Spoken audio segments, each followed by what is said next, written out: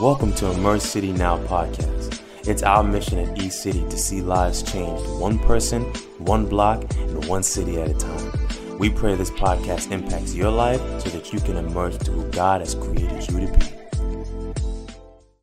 Today, we're about to get into an amazing conversation.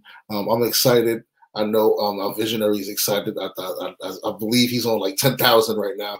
So I believe that there's going to be an immaculate word that comes, and it's going to be powerful. So again, even if you don't have any, if you still don't get everybody in the room, get them in, get them out the bathroom, get them out there, out the corners in their rooms. Let them all come and listen to this word because it's definitely going to be dynamic. Today we're talking about a paradigm shift. Definitely something that needs to be heard in this time.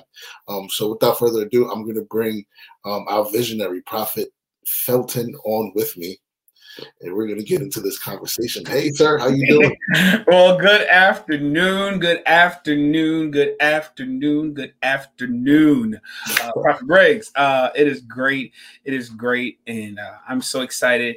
Before we even jump into, I'm excited. I'm going to talk more about it later. This Act Now campaign, yes. That is something we're not just doing for Texas. That is an initiative we're actually doing here totally through the Immerse City ministry.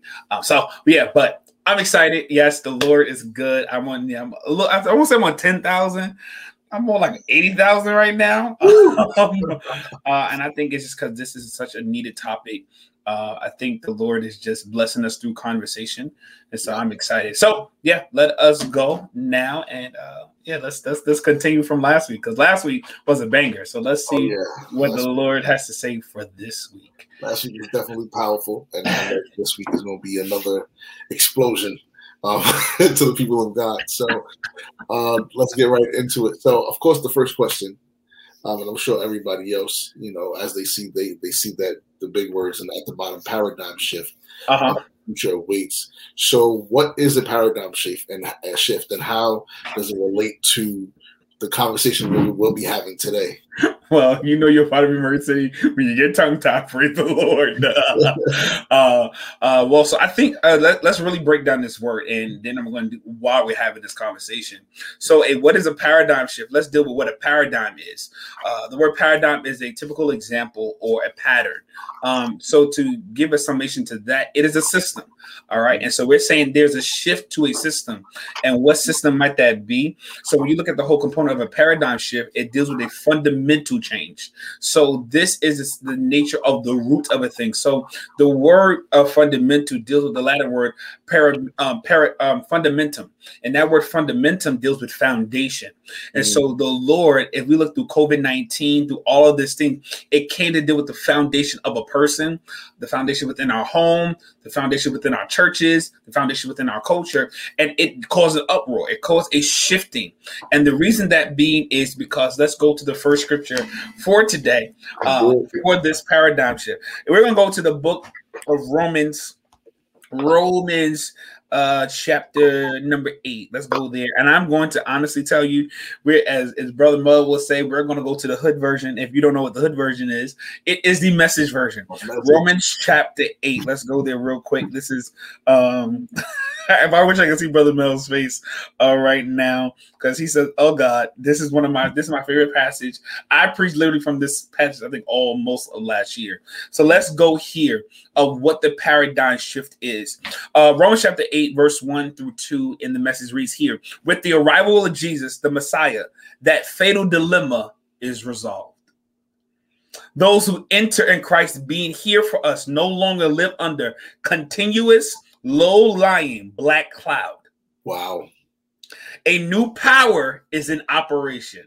The spirit of life in Christ, like a strong wind, has magnificently cleared the air, freeing you from a fated lifetime of brutal tyranny at the hands of sin and of death.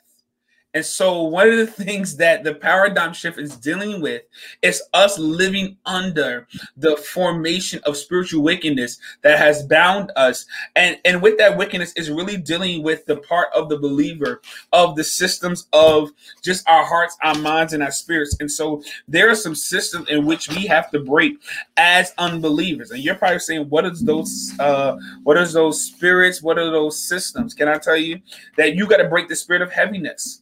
You got to break the spirit of perversion. You got to break the spirit of the Antichrist. You got to break the spirit of familiarity. And these are things that have plagued the church. And the reason why it has plagued the church, it is because in order to set a system on place, there must be a leader that sets the system in place. And so this paradigm shift that we're speaking about is first to the leadership of the church, to the leadership within culture, because we are the guardians, the governors, the gatekeepers. And so to deal with this aspect, even if you understand scripture and mostly looking at the Old Testament, the priests were the gatekeepers. When people came to bring sacrifice or offerings, it was the priest that brought forth atonement. And this is why everyone could not enter into the holies of holies. But thank God for Jesus that gives us a right. But there is still a sacredness that must return back to the house of God. And so what the Lord is now dealing with us is the return of the sacred. Hallelujah, Jesus. There has been a breaching into the house of God because we have had the guardians, the governors, and the gatekeepers. And so the reason why the church has lost its foundation because we've lost reliance on God. We have lost reliance on God. And this reliance is because we have allowed these darknesses because we built more into personalities. You must understand is that we have gone more as leaders. And I want to talk about this. I just preached this for our apostle. We've had people that have wanted to look for the word of the Lord, or they're looking for a move of God, but they're not heeding to the instructions of God. When you look at scripture, especially when it comes to Eli and Samuel, you must understand, why did the Lord choose Samuel? Because there came a point in time where Eli's eyes became dim. The references of dim is don't ignore me. When God was telling Eli, ignored God. He ignored God because one of the things is he allowed familiarity to breach the temple. What do you mean? Because Eli trained his sons. He was a priest. His job, he trained Samuel. He was to create or to maintain the order of worship. But his sons defiled the temple by bringing wickedness into the house. And the reason why that wickedness came is because they lost reliance on God, because they were looking at this sense of what the offering brought to become fat. You read scripture, especially in First Samuel chapter 2, especially verses 12 to 22, you hear the conversation about when they walked through the fire. They were looking for the offering that made them fat. And that aspect of fat is the sense of personal and fleshly pleasure. And so we have now got into a church where that it is more about the fantasy and it's more about the pleasure of the now than the integrity for the future. And so this is what the Lord is saying to us as a church, that the paradigm shift is that we bring back Jesus to bring the resolution. That is the resolve that the church has to come to, that we cannot move into this next phase of revival, reformation, revolution without the invitation or without the bringing in of Jesus, because we are trying to resolve issues of mental health, of deliverance in our own capacity. We are literally having people in mind battles of torment and anguish, but there has not been an invitation to Jesus. We're trying to give people our own opinions and words, but we're not aligning them to the word of the Lord. We're trying to give people prophecy. Can I tell you something? You got to understand that the prophecy must be aligned to the word of God, because scripture even tells us prophecy shall cease. Why does it cease? It's because prophecy comes through the personality of the prophet. But the word of the Lord is not biased. It has a truth to it. It has a penetration that does come through the personality of the Lord. And so we have to realize that we got to deal with the low level biting cloud of we've been living in, that we need a shift. Because guess what? The church has been living in a black hole. Praise the Lord. Hallelujah. I'm gonna leave it there. Praise the Lord. I hope that answered the question of what is a paradigm shift. It pivoted me to another question. Okay. You were saying, so you said something. You said sacredness must return to the house of God. Yes, sir. Do you believe that sacredness has left the house of God because we've lost reverence for who He truly is and His power? Yes. Sacredness has lost the house of God because sacredness is not just for the believers. Watch the sacredness started with the leader. Mm. The leader developed the culture of that house. Mm. And so because we have lost leaders that lost worship. Wow. And worship is not a song. It's a posture. It's a lifestyle. Right. Because we have lost leaders that have lost Jesus. They didn't lose a gift. They lost Jesus. Because you keep thinking because your gift is operative and your gift is working through the emotions of an individual that you have the hand of the Lord on you. Mm. King Saul had position, but he didn't have power. So can we discern when something is working through the position of a thing or the power of the thing? So what you have to understand is that this is used for instance. How would I say this in this dynamic? Watch this. King Nebuchadnezzar had a position, but Daniel had a power. Mm. Because you have to understand the power that works brings shifts. So your power brings forth the movement of God. Right. And so when the power of God comes, there should be an evidence of His Spirit. There should be evidence. There should be deliverance. There should be breakthrough. There should be revival. There should be maturity. And this is how we know that sacredness has lost, because the maturity of the believer is not, they're not mature. How do you know a person is not mature? How you respond to warfare. Can you discern the difference between warfare and boot camp? They look the same. Wow. Because boot camp has to take on the formulation of the warfare that you're going to go through so that your mind can handle the pressure of the atmosphere of your assignment.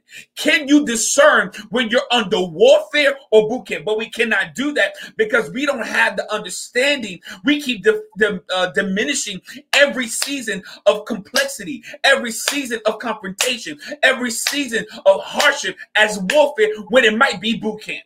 My God. It is because there's no sensitivity to the Spirit, because our reliance is on a natural thing of our eyes. We must understand Scripture.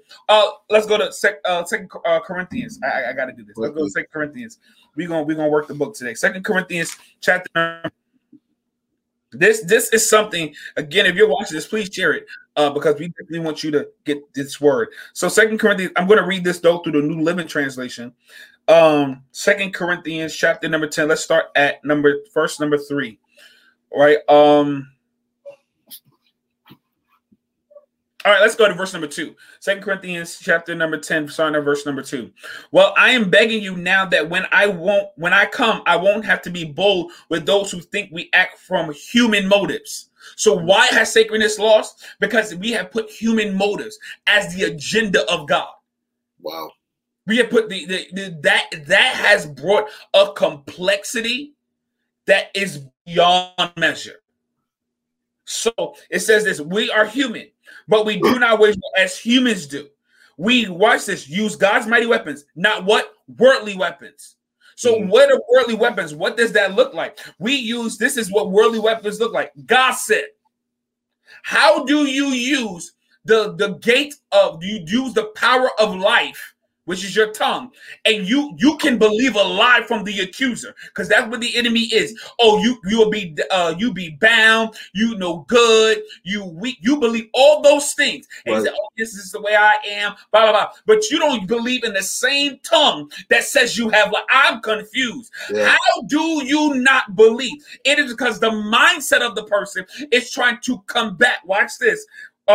We don't use mighty weapons, not worldly weapons, to knock down the strongholds. You are trying to combat a natural thing A spiritual thing in a natural way. So you keep thinking, oh, if I can break this. No, you have to realize you are dealing with spirits. And this is why we keep going against people. No, I'm not coming at you, because what I must understand at you is that there is a working, there's an operation, there is a system, there's a paradigm that is trying to come in operation. So when I'm coming against you, you may not see a demon, because what demons need or spirits need, they need a vessel. And so we keep looking at the person as the target because our eyes are not aware of warfare.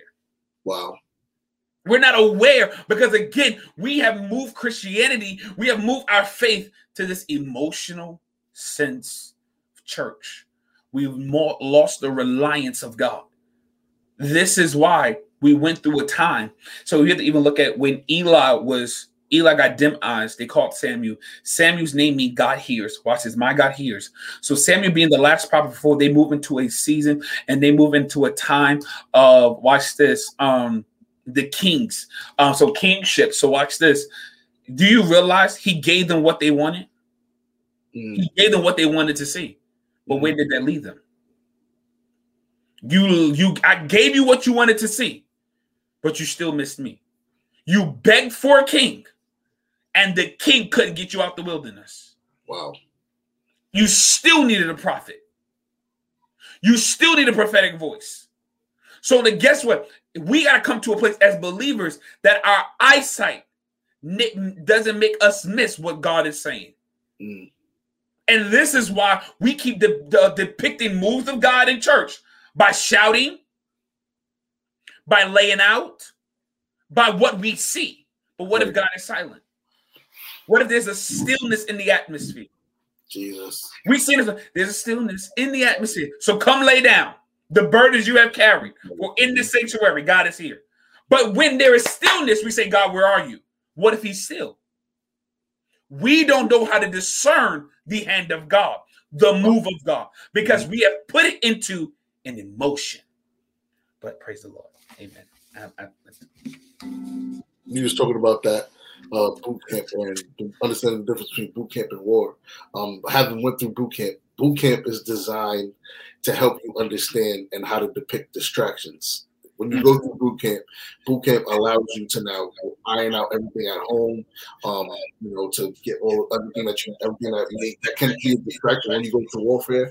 When you're in boot camp is designed for you to take care of those things, so that when you go to warfare, there are no more distractions. So I definitely agree with that. How people don't understand the difference between boot camp and warfare.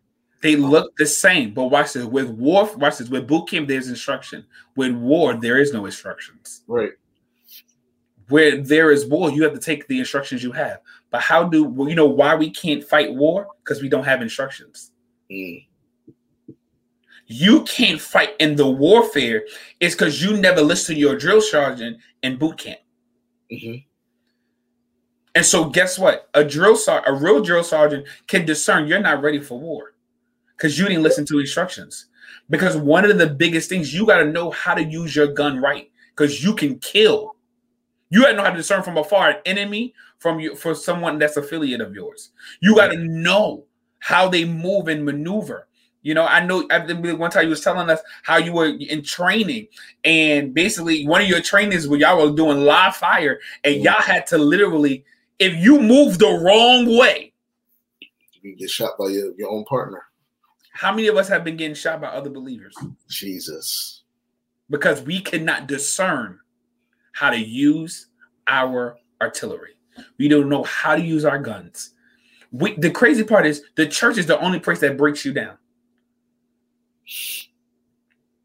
Like it's the place you're supposed to be built up, be edified, but it breaks you down. Why? Because we don't know how to use our artillery. We combat against people and not against spirits. Right. That's the paradigm shift that we have to go through, where we bring back deliverance through now restoration. We go now and deal with the mind. God, what's bad? You can't discern what spirit someone's dealing with. You can't depict worry from depression. You can't depict you can't. How? It's because you don't got no word. You got a gift. And we have allowed the operations of gifts to validate platforms and altars to now, guess what? When warfare comes, nothing gets scared. Right. This is how you know what gets scared when you come into his presence. Anytime Jesus walked, demons tremble. We say that, but do we not walk in the same power that Jesus walks in? But what trembles when we come? Jesus. What power? Paul, I know. Peter, I know. But who? Who are you? Who are you? Because what power do you walk in? What instructions do you walk in? Can you even discern who I am? Because Jesus says, when Jesus was tempted, he says, what's your name? My name is Legion. Can you have the authority that you don't get scared when a demon talks? Okay. Go ahead. Because we got all this authority. Because Romans 8, let's go back to it. Gotta go back to it. Listen, we're going to get Bible all day today. I'm here for it. Romans 8. The longer you do not walk in the will of God, look what happens. Romans 8, and let's go down to verse 18. And I want you to get, for those that deal with selfishness and pride and ego and whatever the case may be, let's stay in this, or that can't handle pressure or boot camp. I want you to realize what you're doing. Romans 8 and 18. Yet we suffer now. It's nothing compared to the glory that revealed in us. We get so happy. Oh, the glory going to be revealed. One, you got to go through suffering. Let's get that. Glory is it comes after suffering. Where there's no glory, there was no suffering. If there's suffering, there is glory. But look at this. Verse 19. For all creation is waiting eagerly for the future day when God will reveal who his children really are. The longer you prevent suffering, the longer you prevent revelation. Suffering brings forth revelation of who God is. So the longer we resist the hand of God, the friction of God, the maturity of God, the longer we prevent other people seeing God.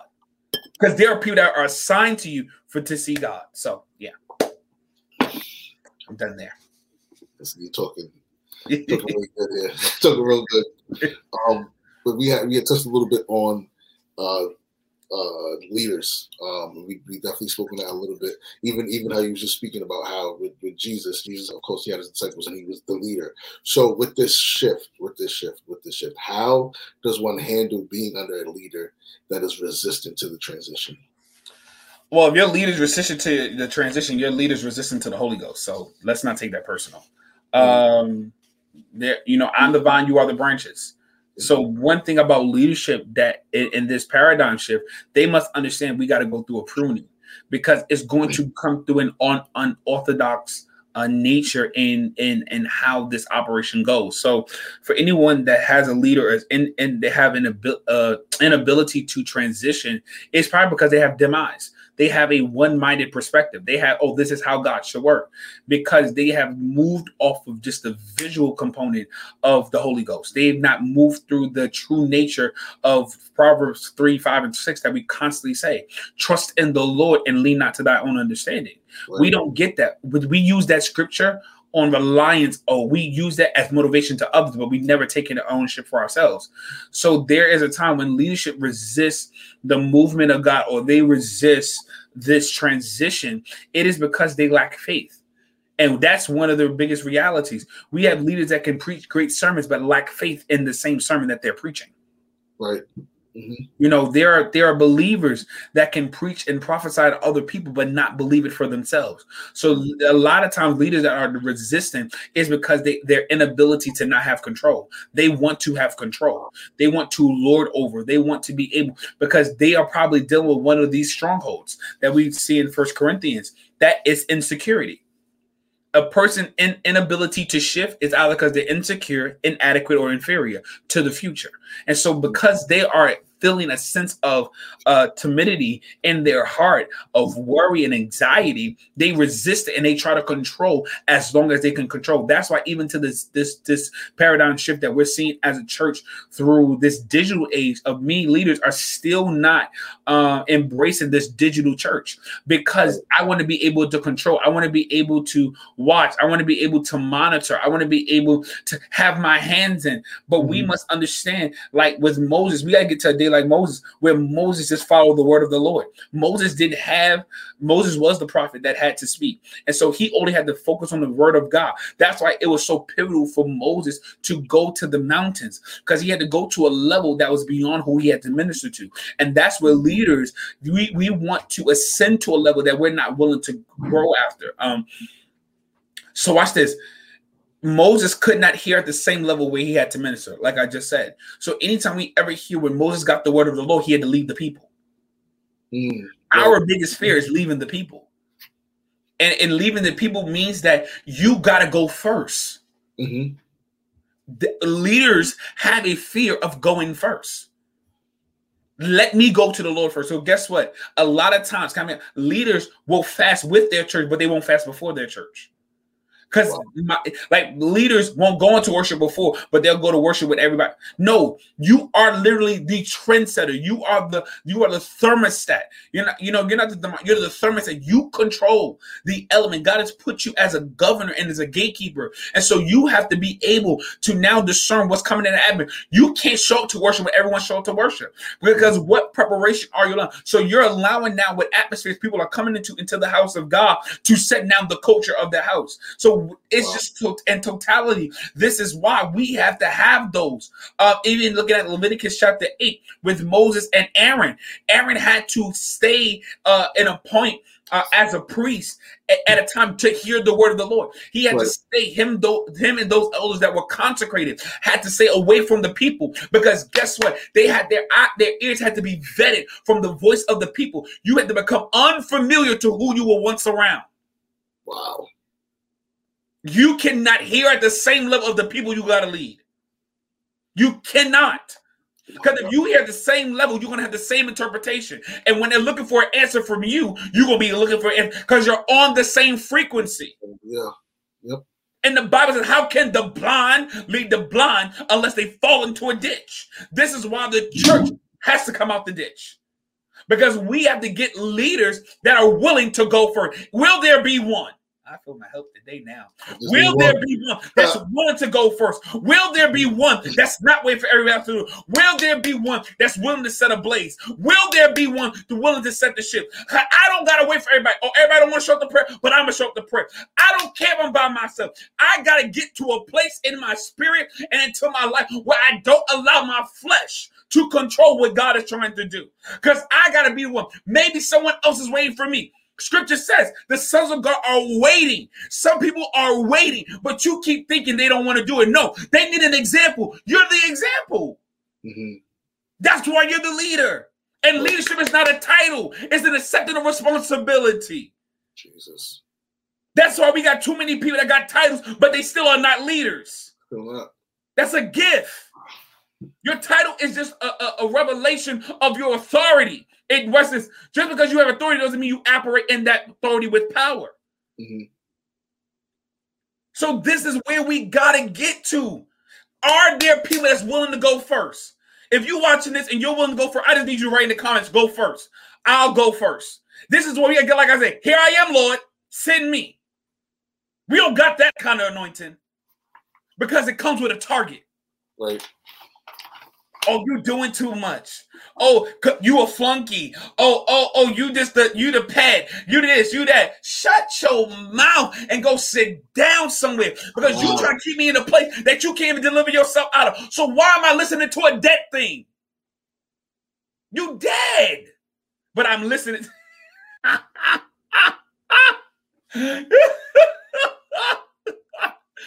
Jesus. How?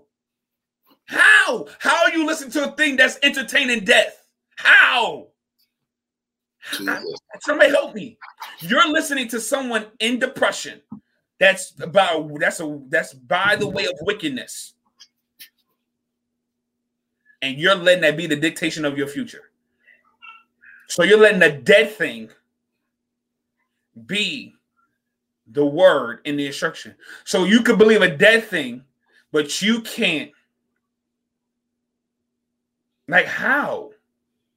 How? Help me. Life and death falls in the power of the tongue. Right. So you're letting someone that's bound by a spirit of wickedness. speak a future into your life. Right. But you won't believe the word of the Lord. I'm confused. You won't believe in something that's never lost, but you'll believe in the thing that says you can't. What? So you'll believe in something that says you can't be delivered, but you won't listen to something that says you can be delivered. Right. So it's easy to believe a dead thing. Oh, so you're going to say, oh, you got this sickness. So it's easy to believe this is terminal. It's easy to believe that this is over. It's easy to believe that. But when God says I will deliver, when God says I'll heal, when God says I'll make a way, you can't believe in that? I'm confused. Oh, that means I see what is your Lord. I see what is your foundation. It ain't the word of the Lord. Because the word of the Lord ignites your faith. And that's what it's telling me. Many people got sight. Many people don't got vision. Jesus. Many people live on circumstances. They don't live on faith. They got a circumstantial Christianity. I live based on my circumstances. It's called pessimism. They live on just how it goes, however it goes. Go with the flow. Yeah, go. Okay. When I don't know, I'm going to the rock. I'm going to the heaven. I'm going to something that can lead me. Absolutely. Because when I don't know and I fail me, I'm going to go to something that can find me, that can lead me. Something that's been where I'm trying to go. So this is the crazy part. You're going to believe this to help you. I'm going to let you ask the next question. You're going to believe something that has limited sight with something rather than something that's already been where you've been. He's Alpha and Omega. Right. So he's the beginning and the end. We say these scriptures, but don't realize your answer is in him. Right. So, yeah. Maybe they need another word to put between Alpha and Omega to remind them that he's in the middle as well. Yeah. That's why he says I'm the chief cornerstone. Oh. Right. Okay. I'm the Lord that remembers. But to your point about why are we allowing dead things to speak? Ecclesiastes 9, it says the living at least know they will die, but the dead know nothing. They have no further reward, nor are they remembered. Whatever they did in their lifetime, loving, hating, envying, is all long gone. They no longer play a part in anything here on earth. That's Bible. That's what it says. Okay. 9, 5 and 6. Okay. You booked it. You booked it for the people. How? Just had to do that real quick. How? You're letting the dead thing control your life?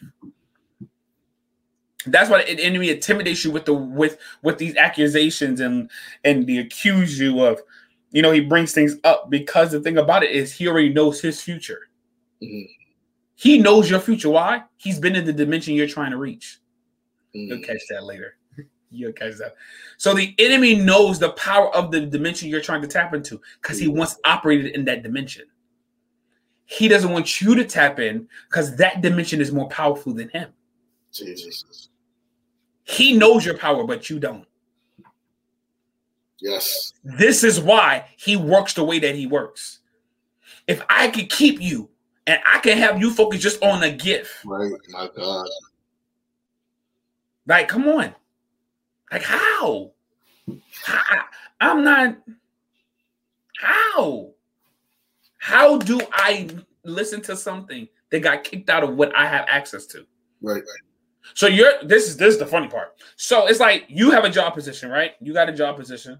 This is the fun. You got a job. You work at your job. Someone got fired from your job, but now you have that position. You listening to them to how to do your job, and they got fired from that job. What? That makes no sense.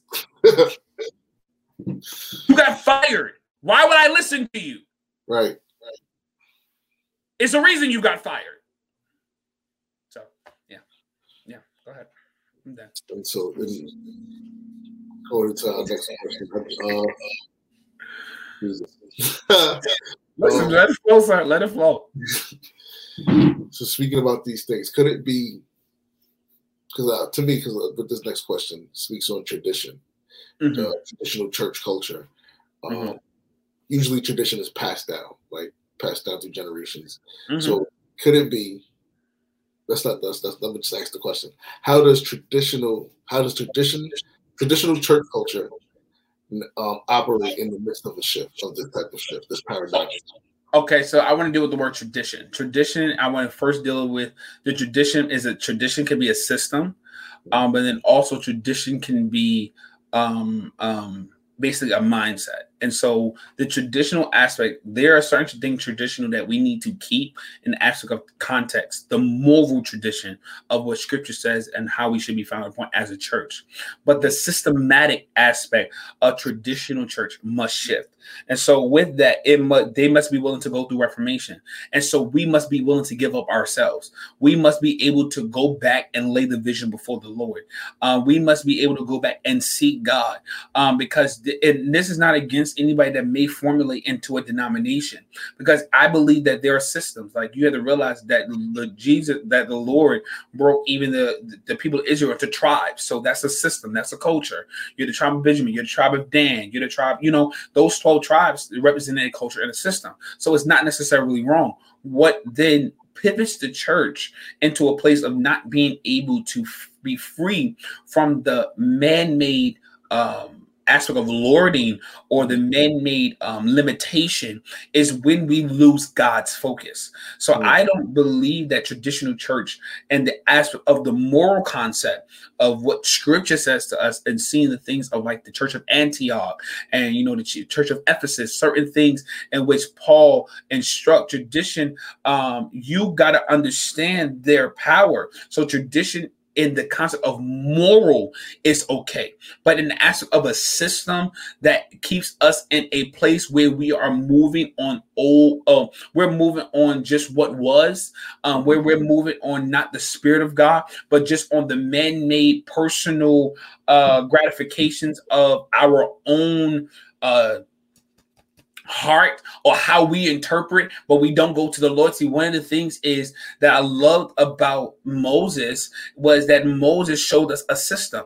He showed us a system of depending on God. He wanted to keep them in the heart of God. The 10 Commandments is a system. That's a tradition that we keep as moral principles. Though Jesus came to fulfill the law, that doesn't mean that we go back and we start doing everything that he fulfilled.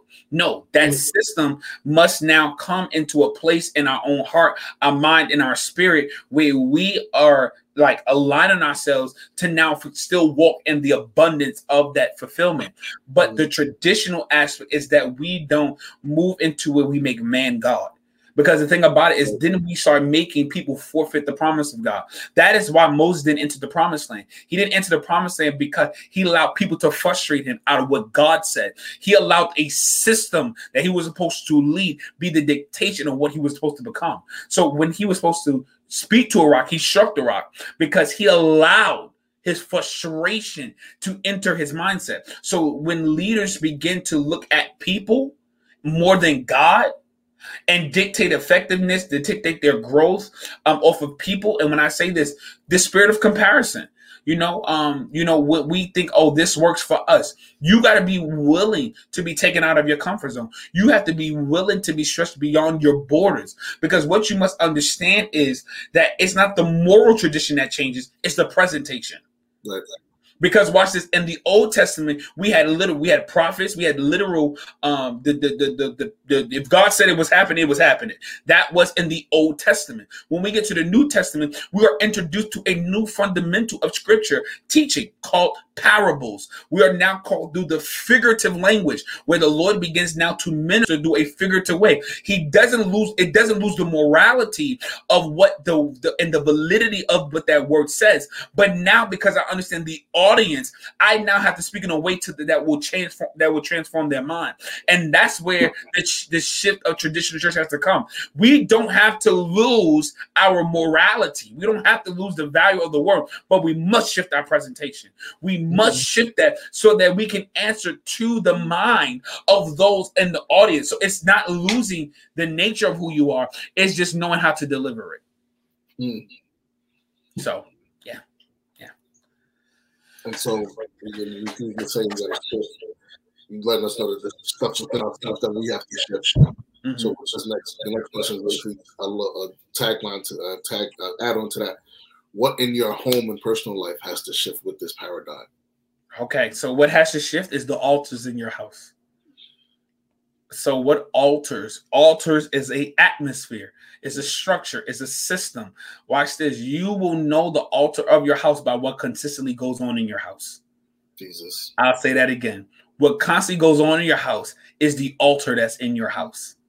So you can have an altar of confusion. It's because you've allowed confusion to operate. You can have a spirit, altar of a division. So we have to realize we have to now go through investigation. And investigation sometimes is not God. What you're saying? If you take a second just to look, what is a cycle in your house? Do you know the cycles that repeat itself? Do you know the anniversary spirits? Do you know the familiar spirits that have taken dominion in your home? And the thing about it is we keep thinking it's a person or a thing. No, it's a spirit. And because you don't combat against the spirit, that's why you don't see deliverance. And that's why when we come into the house of God, we got to keep going. It's like, we keep saying, why do they keep coming to the altar? It's because they don't break the altar at home. Wow. They keep thinking the issue is them. No, it's your altar in your house. You keep leaving the altar that you come to and you receive the breakthrough and don't take it home. No, you got to take it home and combat it, because what has happened is there has built a fortress. The word fortress is a military stronghold. And so we have to know how to combat. One thing I will learn, even had to learn as a leader, I'm still learning. Some things have to be hit at a repetitive nature. Right. We pray one time, it's supposed to break. With a military stronghold, it has literally taken a sense of dominion. And so you got to know how to take back dominion. But we don't know how to take back dominion because we're uttering our words and not the words of the Lord. When you got to combat against an altar, you have to understand, I call a thing and it shall be. So I call forth now, God, you to break through the spirit of insecurity that's in my home. I call for you to break the spirit of worry that's in my home. I come against the spirit of division. You got to know how to combat, but the combating just cannot be a one time. It got to be until it breaks. What we do is until it chips. Pacify it. No, it chips. Oh, it chips. Okay, that's good. No. I need this thing to break, because what it's now doing, it is creating a mindset that is frictioning with the will of God. And because God cannot be invited into my home, then I cannot hear. And this is why I said, well, why hear it here? Why hear here? It is because your atmosphere has not been receptive. You are not on the right connection. My God. So you have to now, what altars are in your house? What altars are in your house? Can you discern altars? Let me help you. Help you. Let me help you. What altars could be in your house? Sarcasm could be in your house. Boastfulness could be in your house. Gossip, embarrassment, humiliation, stubbornness, self-righteousness, doubt, unbelief, rebellion, intellectualism. Yes, where you think your mind know everything. Self-help can be an altar. You got to understand. Emotional weakness can be an altar. Hindering can be an altar. Greed, hoarding can be an altar. Gluttony can be an altar. You got to realize what altars are in your house. Depression can be an altar. And so the reason why you cannot break or you can't, it is because this altar has to now be eradicated. It has to now come with a force. So you now need reinforcements. You now need a sense of authority, but that comes by a deeper depth. This is why you got to dig. We don't want to dig anymore. You know what dig stands for? Depth in God. What is your depth in God?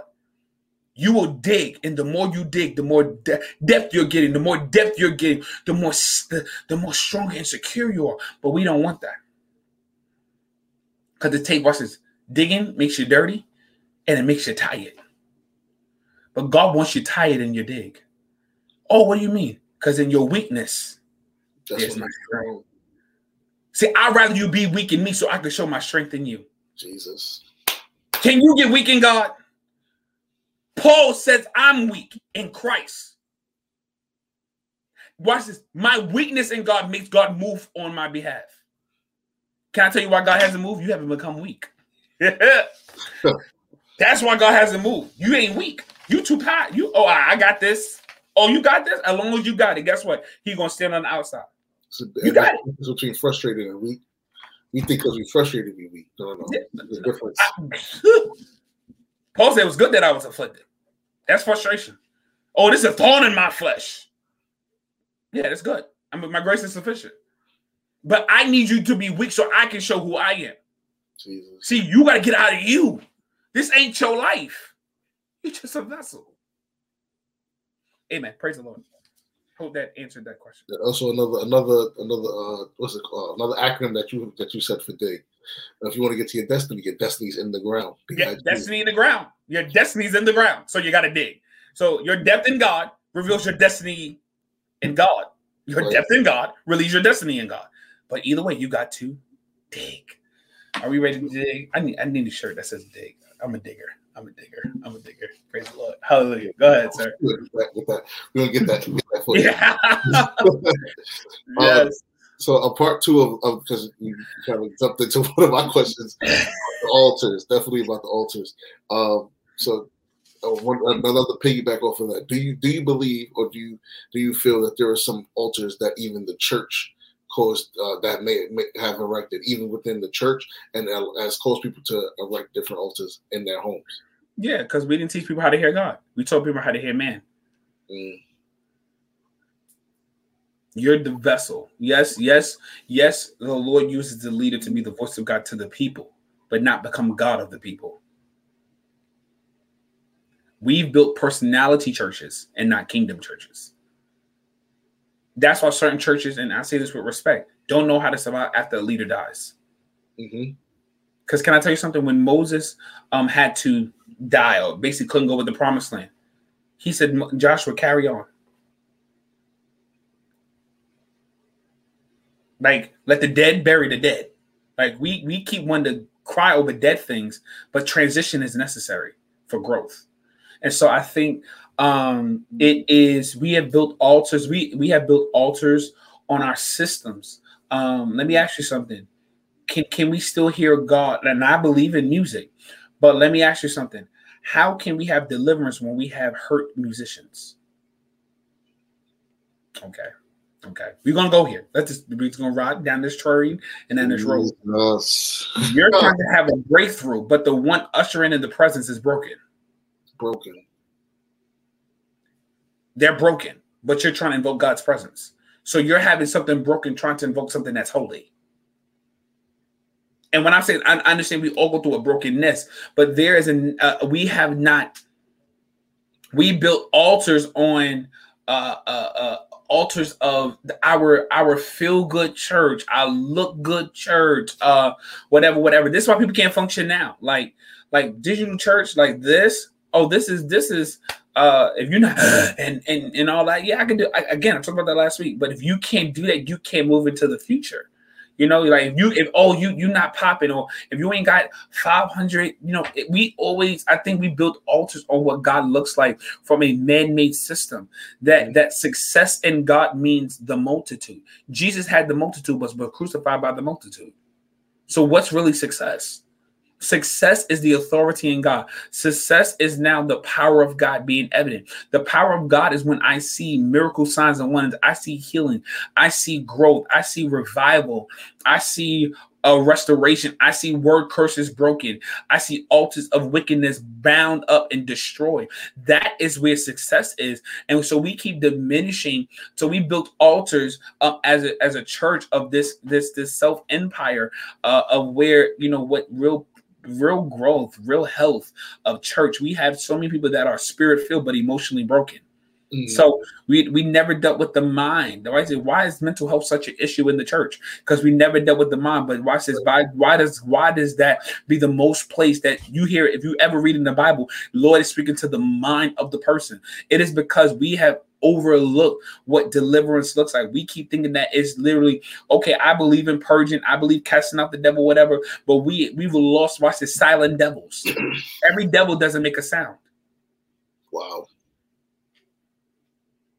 So we got silent devils in the church. We have silent spirits in the house of God. And we're saying, they too bougie. No, they bound up by a spirit and they can't open their mouth. You can't discern that because you keep looking on this outer. You don't have no discernment to see what's combated in them. They may want to worship. They may be joyful. They may be extroverted. They may be happy. But because a spirit, a familiar spirit, generational spirit, whatever trauma, whatever they do, has kept them silent, so they cannot move in the presence of God. Mm. You keep looking at, these people don't want to get God. No, they probably do, but they have had nobody to walk them through deliverance. Wow. But you walk me through condemnation. Right. You rebuke me when I'm already wounded. But rebuke means to honor me. You don't honor me. You judge me. That's not rebuking. That's gossip. That's slander. Discrimination. Right. This is now the time. This is now the season where the people of God has to literally understand. Can we get some real discerning the spirits? Can we have sound judgment to discern the thing in our house? How do we have all these bound up people and we got these powerful anointed gifts? I don't get it. How did I get to a point I'm preaching and I'm prophesying, but I go to the doctor, they want to diagnose me as a depressant 3 years ago? How? How did I get that far? But I'm so anointed. I'm so prophetic. I'm casting out devils, whatever. How did I get to that point?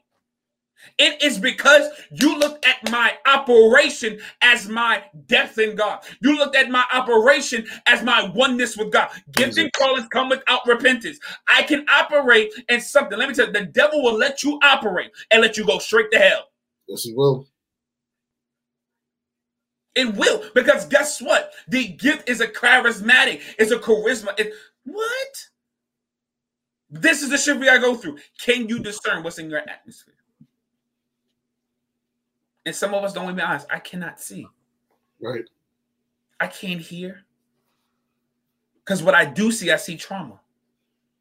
Mm. What I do see, I see my mama, my daddy. What I do hear is the negativity that someone said to me. But when I get he kind of bullshit. First of all, half of the time they probably saying to somebody else's tongues. They want church tongue 101. All right, that sound like that. That sound like that. That sound like that. That did okay. Bam! I'll come up with my own whatever. That's just my. Yeah. Go ahead, sir. You was talking about atmospheres, mm-hmm. And I know we had a class recently where we were speaking with Apostle. Shout out to GLU. 1, 2, 3. Yeah. With prophets and atmospheres. So how important is it for the believer to engage with the Holy Spirit to operate in the paradigm shift, to create that atmosphere for the Holy Spirit to inhabit, or to habitat the Holy Spirit? That makes sense. I think truthfully, to be very honest, it's a necessity. You know, how can we do things of the Spirit and not have the Spirit? Scripture says to us in 2 Corinthians chapter number 3, verse 17, it says, now the Lord is the Spirit. Where the Spirit of the Lord is, there's freedom. You know, what we have to understand, 1 Corinthians 6 and 19 to 20 says, watch this. Do you not know that your bodies are temples of the Holy Spirit who is in you from God? You are not your own. You were bought with a price. Therefore, honor God with your bodies. And if you don't really understand that, let's look at here. Romans 12 says, and present your bodies as living sacrifices, holy and acceptable to the perfect will of God. Present your bodies. Why are you presenting? You're presenting your body so that the Holy Spirit can enter. The Holy Spirit is a help. It's an advocate. It's a counselor. It's a strength giver. It's a supplier. But as long as we don't have the Holy Spirit, then guess what? It makes it harder. It makes the journey harder. And that's where we get to combating the flesh and spirit. You won't rely on the spirit more. You'll rely on intellect. Information. You'll just read the scripture, but not let it take no application or transformation into your heart. The Holy Spirit allows now the word of the Lord to become transformative in your life, so that now this not the nature of the word is being informing to your mind. It literally you take on the spirit of the word. You take this you have to understand the word. The Holy Spirit allows us to carry the spirit. We carry other spirits. Why not carry the Holy Spirit? But the only way to carry the Holy Spirit is you have to let spirit in, just like you let other spirits in. First of all, That's a side note. You carry those spirits, but why not let the Holy Spirit and carry that spirit? But we don't spend time because, again, we have moved our Christian faith to sin, to man. Oh, man, we've done what Israel did with this aim aspect of moving from prophets to kings. Give us a king. I believe in submission. I believe in serving. I believe having someone pastor you. I believe in that. But they should lead you to God, not to just them. Right. We don't have leaders that say, what is the word, like, what is God saying to you? Or just listen to what I say. This ain't Catholicism. Catholicism does it. They preach and you don't open your Bible. You just listen to everything the Pope or the priest say. What? Open your Bible. The Bible says, the Bible, Holy Bible. Work out your own soul salvation. Oh, we don't want to do that. We want someone else to work it out so we can blame somebody else. We're doing what happened with the Garden of Eden. Adam played the blame game. Mm-hmm. We don't know how to take responsibility. We're not spiritually mature because we don't want accountability. So, yeah. Couldn't do that before the fall, though. Nah. Yeah. So I have a couple more questions for you. Sure. Listen, I'm here for it today. Listen, get it. Listen, I'm here for it. Here for all day. Listen, this is what we do. So you know how we always talk shows or movies. Yes. So now dealing with this show, The Crown. Mm-hmm. In one of the episodes, like the king died, so the queen, the princess became the queen. Right. And one of the first things she had to do is she had to meet with the prime minister of that land. Right. So, because they both serve together to serve the people and to keep the integrity of the crown. Right. So, in a paradigm shift, what collaboration is needed at the hem to keep the integrity of the kingdom and to serve the people? Let's go to Ephesians.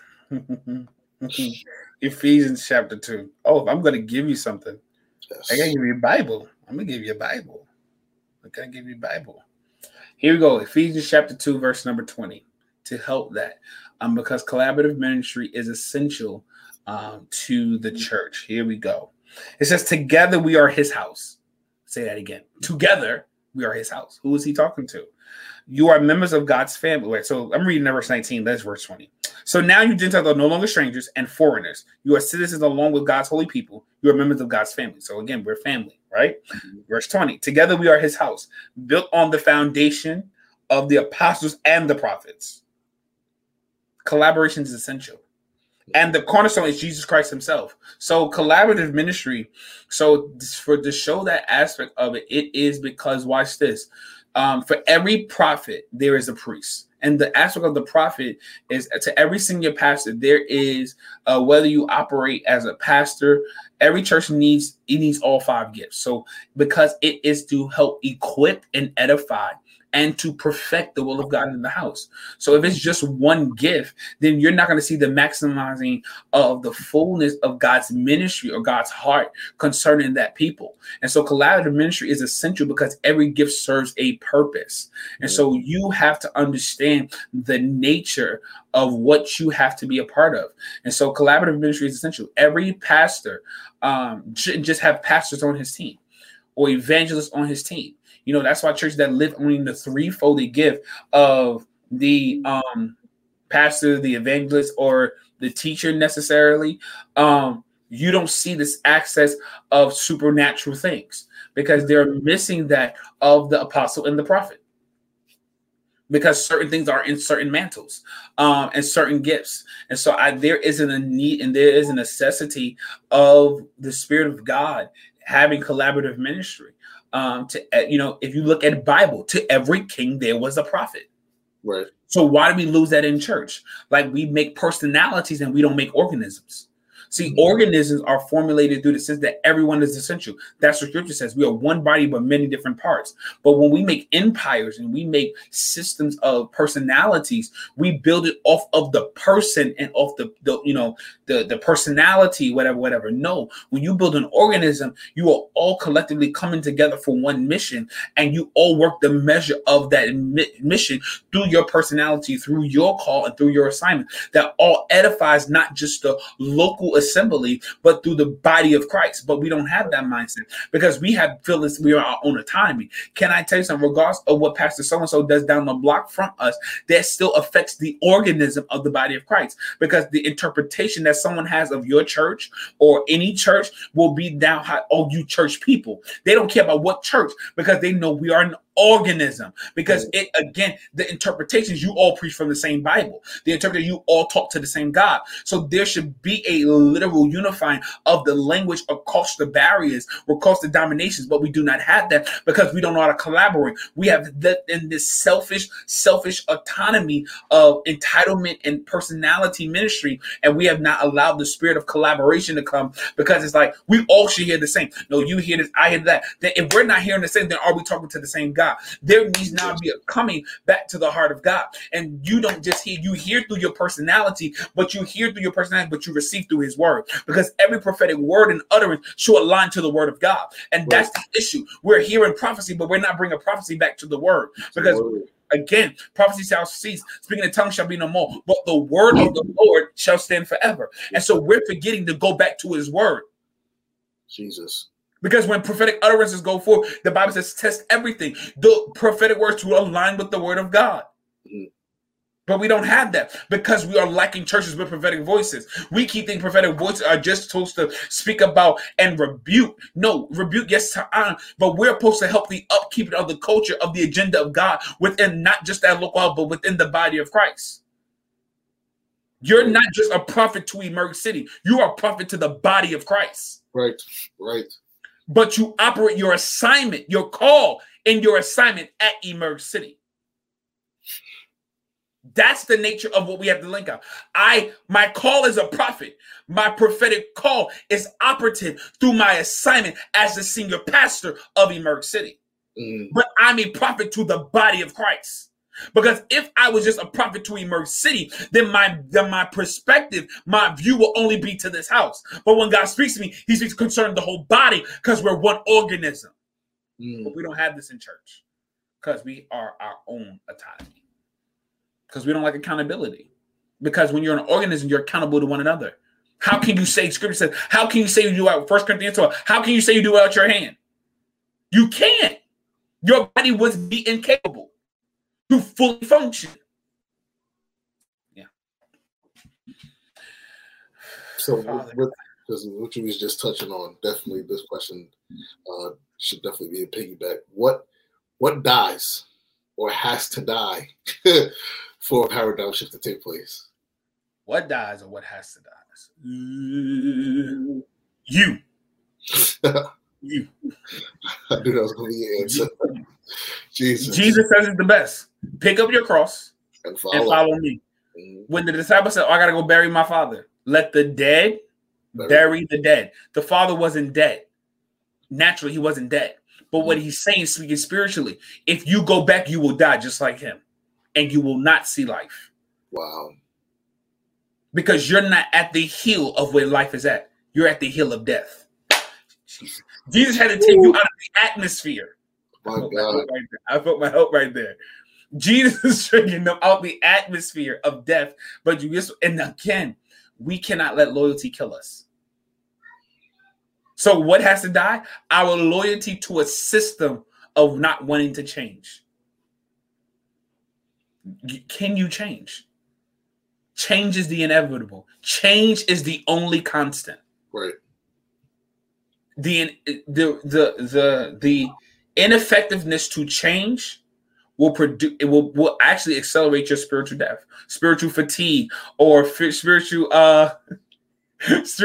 wandering, or all those things. So at the end of the day, listen, you have to allow yourself not to die where you're supposed to live.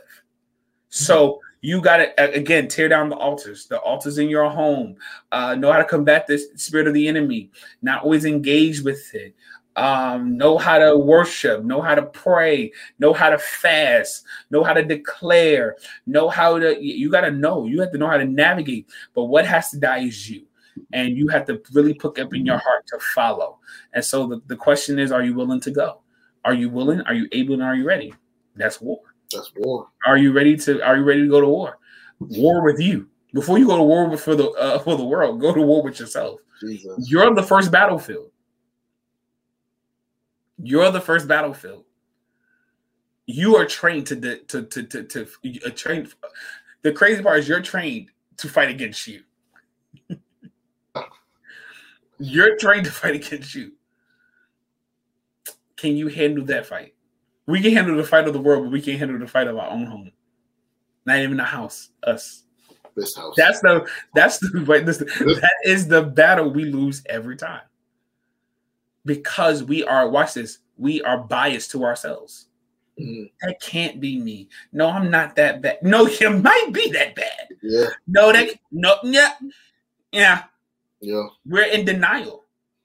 So, that's just even with that question, I thought again about the crown and how when her father died, she had to she left a place as princess, had to land now as queen. Mm-hmm. And she read this letter from her grandmother, and her grandmother says she said there's two different Elizabeths now. Mm-hmm. It's the one that has to die, which is the old life that you live, and the one that's now has to put the crown first.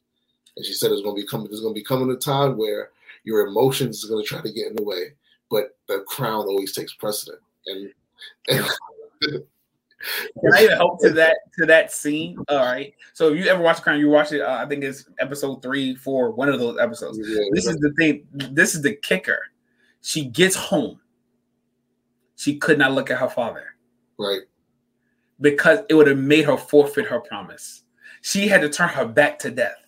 Jeez. This is the kicker. You have to turn your back to what trained you.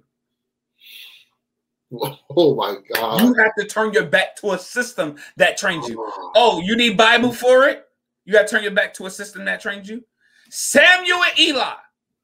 1 Samuel chapter 3. Eli tells Samuel, give me the word of the Lord. Right.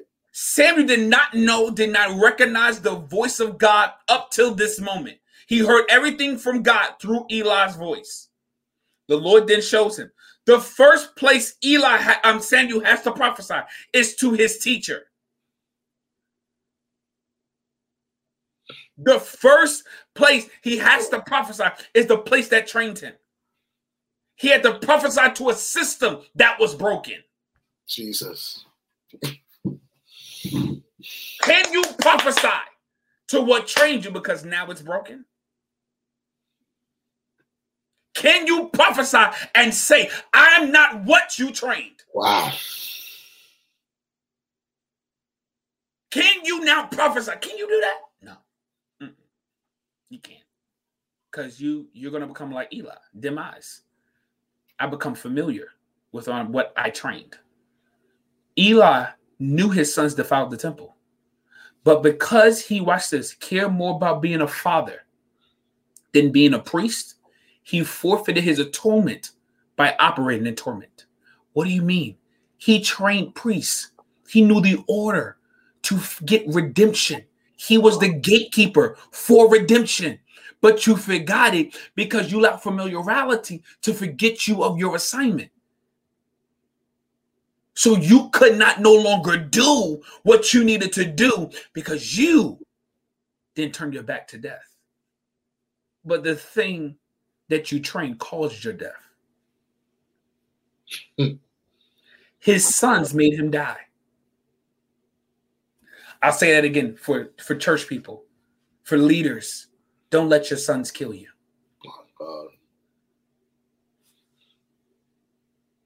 Eli, not putting order in his son's life, caused death to who he was. How many of us are causing death to our leaders? My God. You know why I said this last week? You know why some leaders couldn't fight COVID-19? Because they had a broken heart. Right. Don't be the reason why your leader can't fight. Don't be the reason why they can't get the future.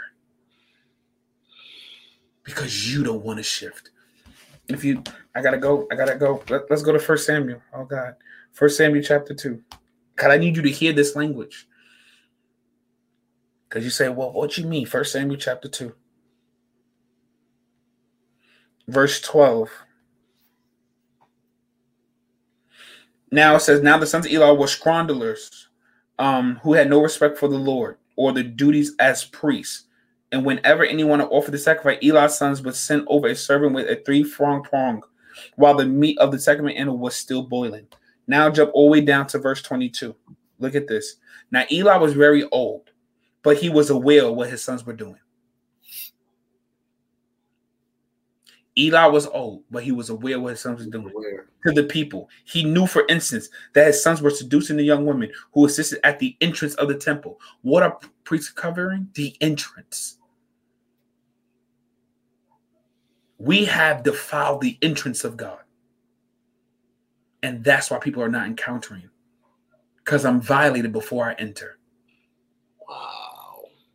And I'm not violated by the people. I'm violated by the priests.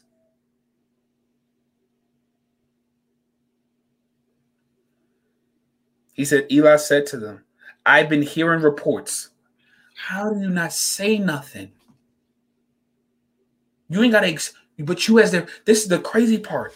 You were not only a good priest, you wasn't a good father. Oh my God. And this is why we got kids that hate church. Because they not only lost a parent, they lost a leader. Well, all right, maybe I may not have a good father, but can I get a good leader at least? Jesus. So we're losing leaders because they're unwilling to have a conversation. If Eli would have had a conversation with his sons, you know what that could have prevented? Death. Death. A conversation. We got this whole thing of slandering God. Are we going to expose? Some people have watched this generational habits. Because he trained them as people, but that also shows something in their bloodline. Because guess what? Where did Eli get that ability of not having know how to have a talk? But he was trained to be a priest. Doesn't it sound familiar? He did the same thing with his sons. I trained you to be a priest, but I ain't trained you to be a man. All right, I gotta go. I'm done. Oh, Jesus. We're training great gifts, but we're not training good people. Jesus. Hallelujah. Oh, how you talk like this? Because I've been there. Mm-hmm. I've been there. Broken, busted, disgusted, marriage and toil, trouble. I've been through all of that. A great priest, but a horrible man. I lost everything. Oh, we don't want to talk about this in church, but you lost. Right. Because we want to hold this honor. No, I don't want you to make the same mistake. This is why Eli said, don't make the same mistake as me. Because I was a horrible priest and a horrible father. So I don't want you to do what I'm doing. That's a good father. When you're willing to tell your sons, don't be me. Don't do what I did to my sons biologically. And this is why we can't shift homes. You don't want to deal with the truth. I'm broken. I messed up. But I still can get atonement. Eli, you knew the order of atonement. But you stayed in torment. I feel the hope. Because there are some people who never got the conversation from their parent. They never got the concept of what it means to be a man or a woman, but you've been told you're a great gift. We've